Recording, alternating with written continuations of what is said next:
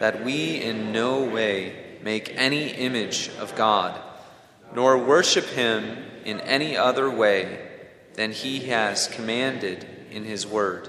May we then not make any image at all? God cannot and may not be visibly portrayed in any way.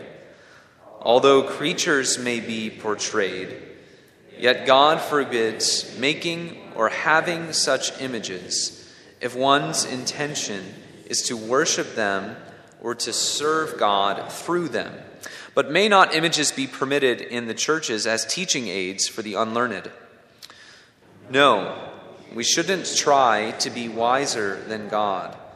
He wants his people instructed by the living preaching of his word, not by idols that cannot even talk.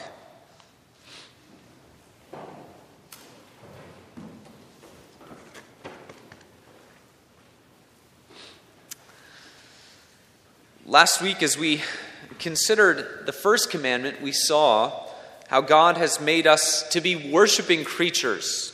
It's who we are. We are creatures who will worship something. And we instinctively worship what we see as most valuable, as what we see as supreme in our hearts. So in a culture where mostly everyone is spiritual, but a precious few are biblical, we saw that we are to be sensitive to our own tendencies towards idolatry, creating idols in our hearts. And thus we must always strive to understand God as he has revealed himself in Scripture. For it is only in his word and by the power of his Spirit working with the word that we can properly know God.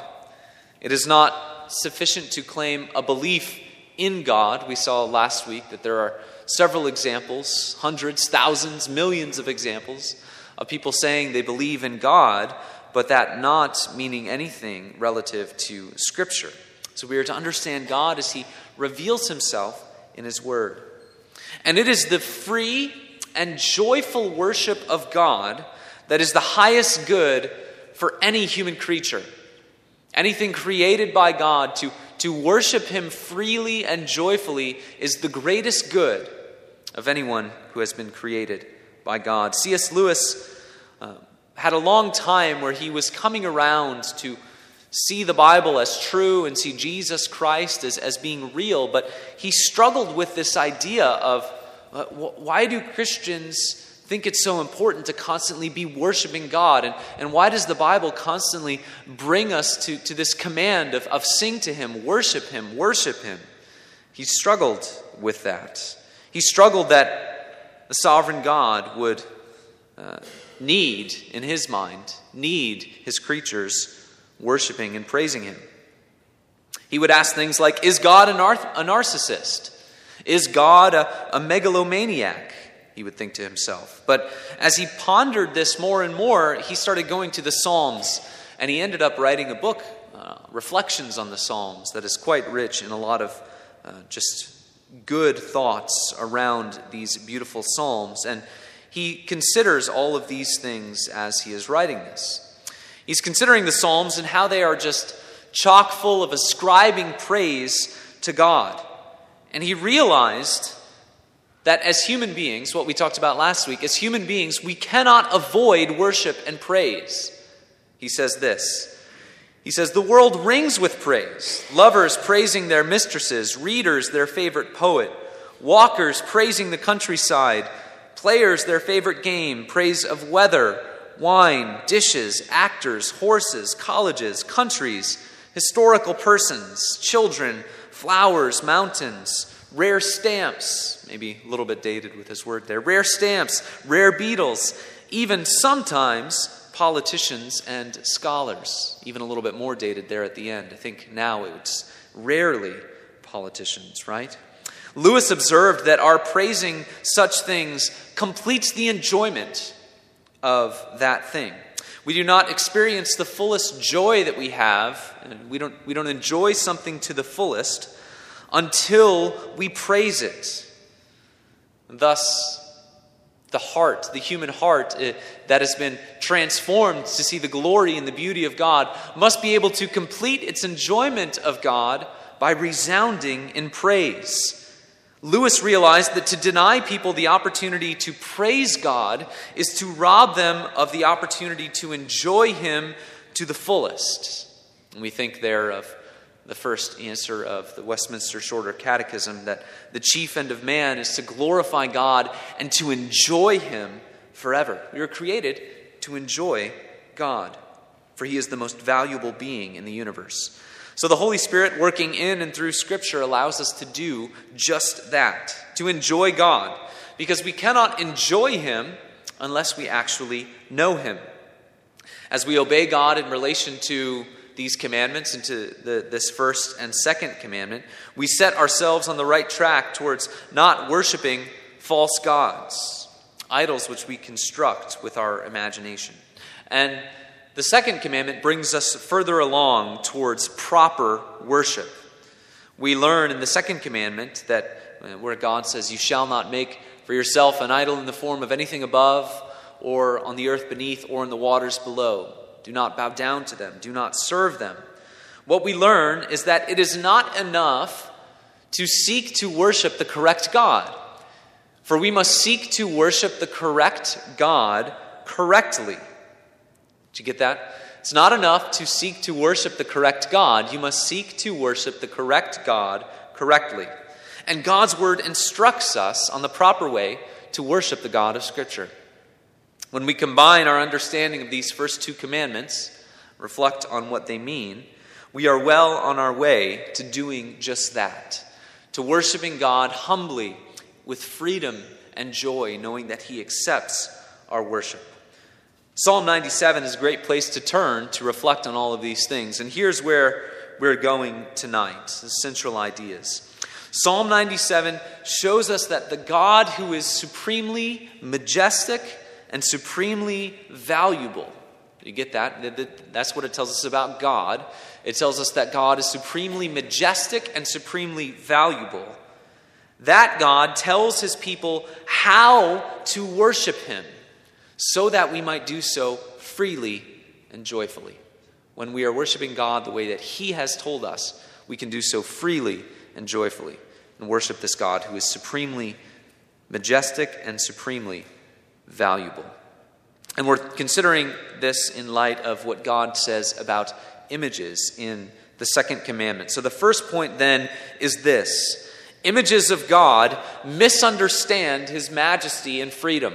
Why can we not try to visually represent the God of the Bible in His fullness? Because that misrepresents and misunderstands His majesty and His freedom. Look with me at verse 1 of Psalm 97.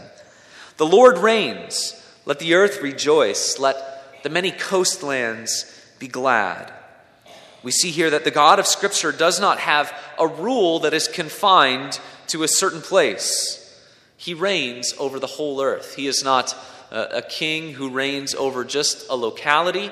He is not an alderman who has just one neighborhood or a set of blocks. He is a God who reigns over the whole earth.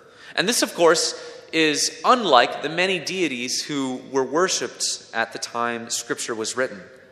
People walked around with the expectation that as you went from city to city or from place to place, you would be met with different ideas about different gods. Different idols would be crafted according to tradition and belief, and this would greatly vary from city to city, from tribe to tribe. So if you got a composite of all the beliefs in the world, it would be extremely confusing. Which God rules where? To which God are you to offer a sacrifice or try to appease when you are in which place? I forget. But the God of the Bible, His reign is endless. His reign is universal. His reign is so pervasive that all people ought to worship Him, even to the far reaches of the coastlands. No one can escape His reign, and no one can find a reason for this God not to be worshipped. Verses 2 through 5 comment on the surpassing power of God. the surpassing power of God. It is a piece of grounding evidence as to why he is the God of the whole earth. So verses 2 through 5 kind of ground verse 1. They show that this God really does reign throughout the whole earth because he is so powerful. Verse 2 gives an introduction to the following three to expand upon his power. And it does so by recalling a very familiar event in the life of Israel, Mount Sinai. Verse 2 says this, look with me there. Clouds and thick darkness surround him. Righteousness and justice are the foundation of his throne. This is how God appears to Israel on Mount Sinai, in a cloud, being accompanied by great darkness. To use this in this psalm was a reminder to Israel that their God is the one who does what he pleases.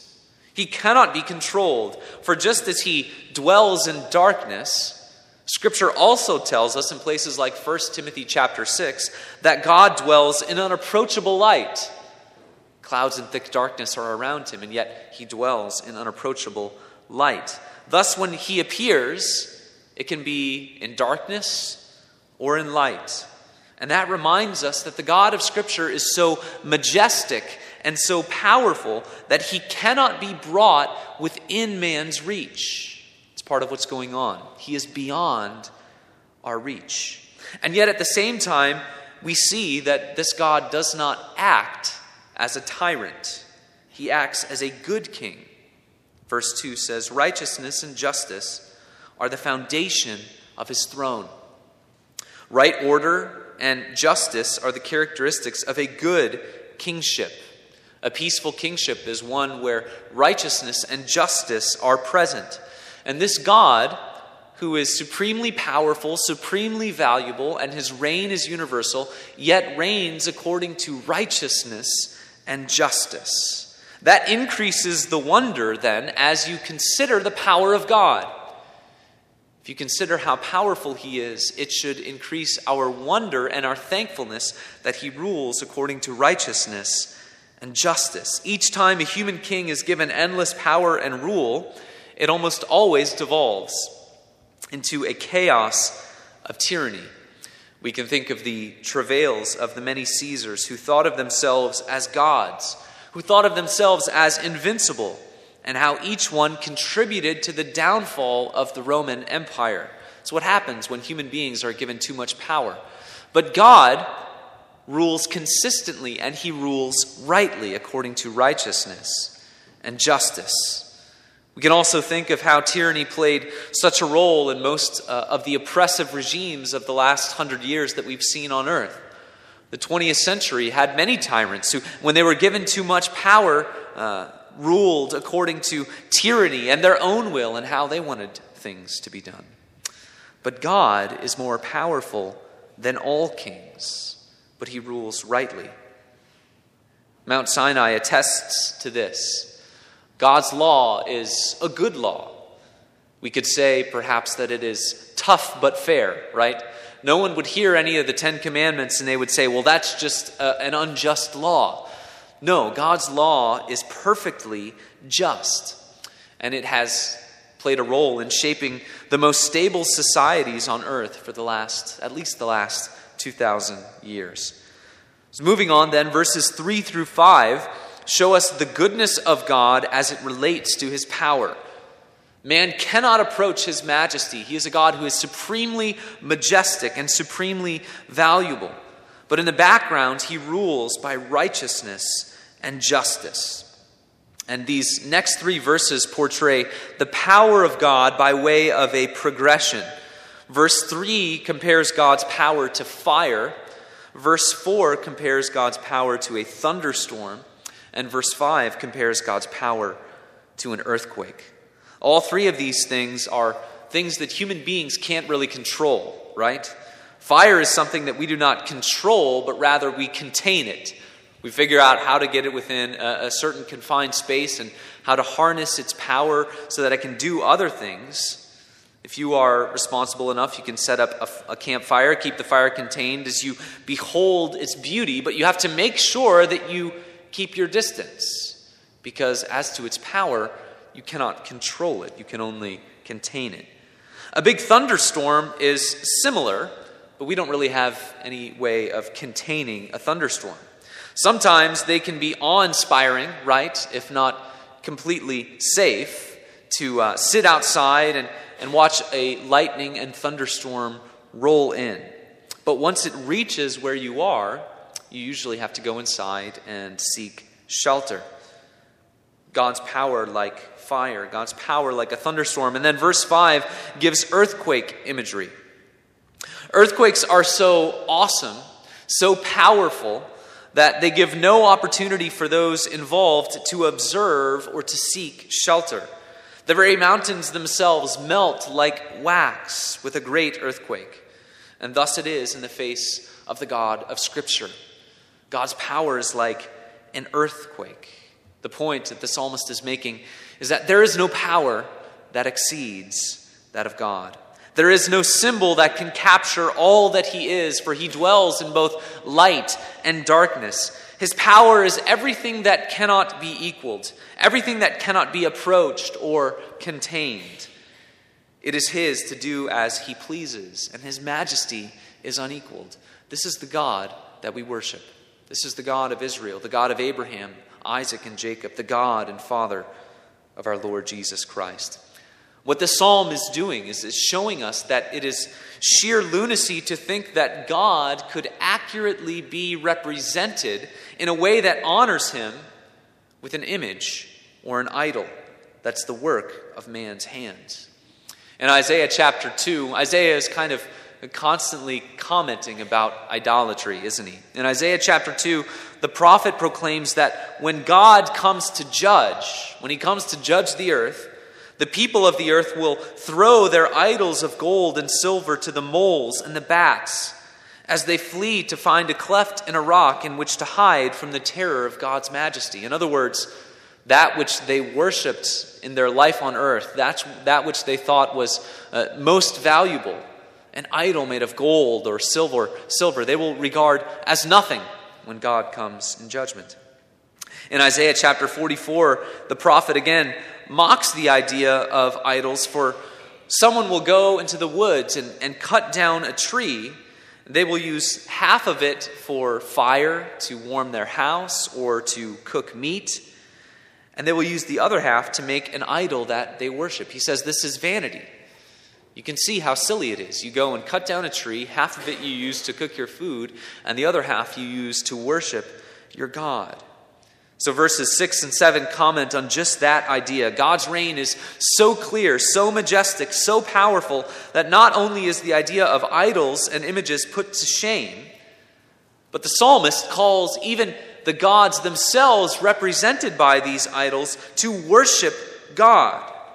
Look at the end of verse 7. Worship him, all you gods. You see, the power of God puts even the gods represented in idols to shame.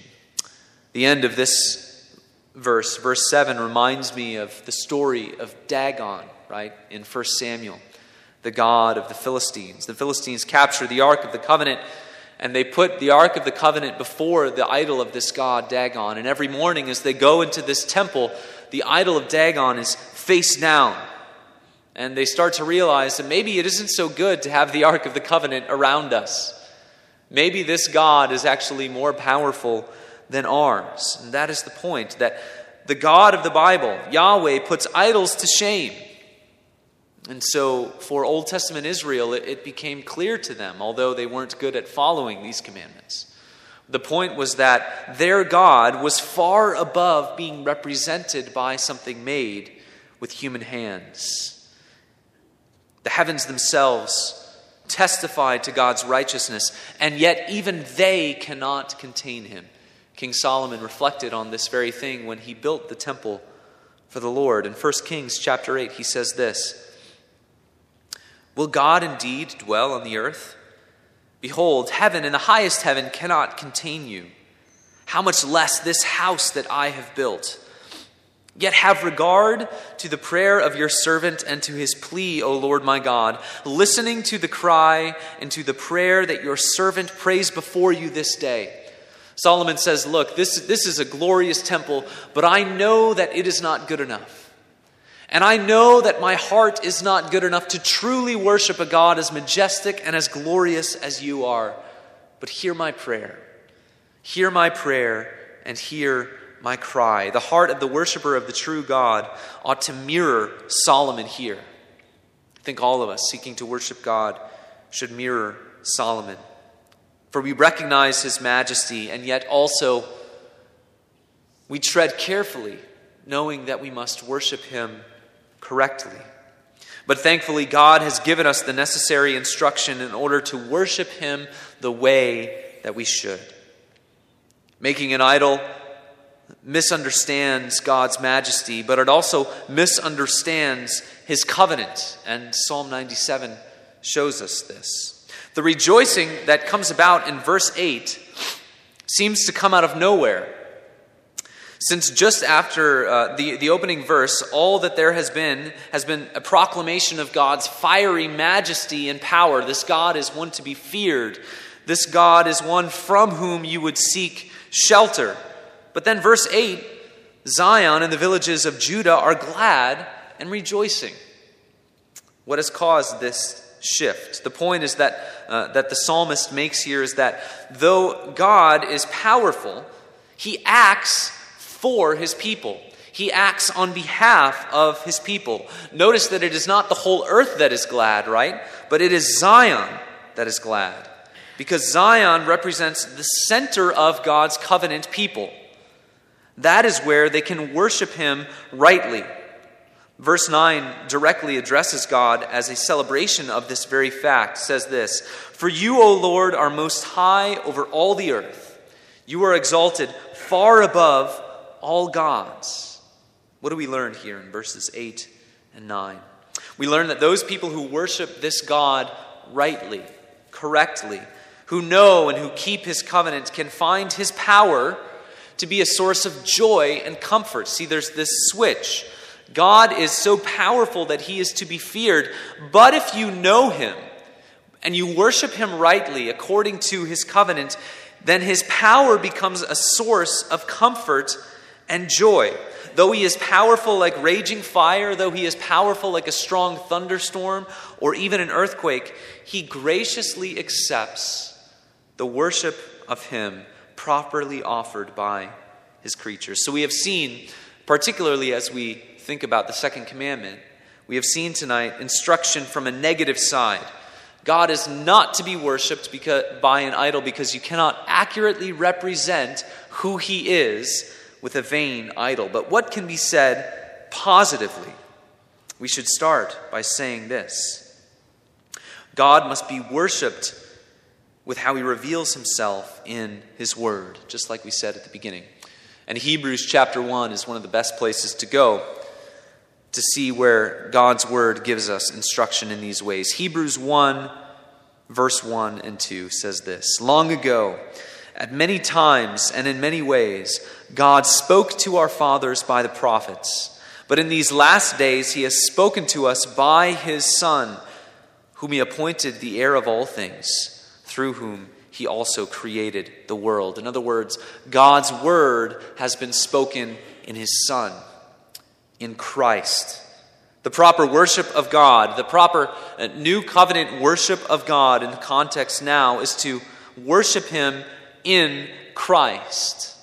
And this is what I want us to get here tonight, is that the second commandment finds its fulfillment in Jesus Christ, the Son of God. One of my seminary professors put it this way: why did God give the second commandment? Why did God give his people the second commandment? He gave his people the second commandment because he was saving worship for Jesus Christ. He was saving worship for Jesus Christ. The book of Hebrews goes on in the next two verses, Hebrews 1, 3, and 4. It says that Jesus is the radiance of the glory of God and the exact imprint of his nature. And he upholds the universe by the word of his power. After making purification for sins, he sat down at the right hand of the Majesty on high. Jesus Christ is the exact imprint of the nature of God, and that is why we worship him. Jesus staggeringly says to the Apostle Thomas, he says, "If you have seen me, you have seen the Father." This, of course, does not mean that Jesus visually represents the Father. It also does not mean that we do not worship the Father or the Holy Spirit, for we do. It means that we are always and only worshiping God with Christ as our mediator. It is through Him, it is through Jesus, that our worship of God can be accepted. He is the fullness of God's covenant of grace. He is our only mediator because in Him the perfect righteousness and justice of God are satisfied. Remember at the beginning of Psalm 97 it said, "Righteousness and justice are the foundation of God's throne." And later on in chapter 1 of Hebrews, the author says that righteousness is the foundation of the throne of Christ. Remember, in Psalm 97, God ruling with righteousness and justice has to do with clouds and thick darkness. There's this fear that accompanies the fact that God is powerful and rules rightly according to justice. But the point that the book of Hebrews makes for us is that in places like Psalm 97, righteousness and justice make God unapproachable because we are not righteous and we are not perfectly just. But through faith in Jesus, Jesus becomes our righteousness and the justice of God is satisfied in Him. So when we come to God in faith, when we come to Him, whether for corporate worship or otherwise, we know that it is the life of Christ, that it is the righteousness of Jesus that speaks to God rather than our own goodness. The worship of God, proper worship of God, always must happen in Jesus Christ. And I think as we reflect on that, it needs to be very comforting for us. Because the more that we learn about Scripture, the more that we learn that we're sinful. The more that we think about God, the more that we realize that we need to go to Him and to seek His mercy. So it can become fairly discouraging for us as we say, okay, so how will I ever be able to offer God acceptable and pleasing worship? So be comforted by this tonight, brothers and sisters, that if you worship the triune God in the name of Jesus Christ, trusting in Him, your worship is acceptable to God. He covers all of our imperfections, and since He is the one who speaks and intercedes for us, God remains perfectly just, even as He accepts us in the midst of our imperfections.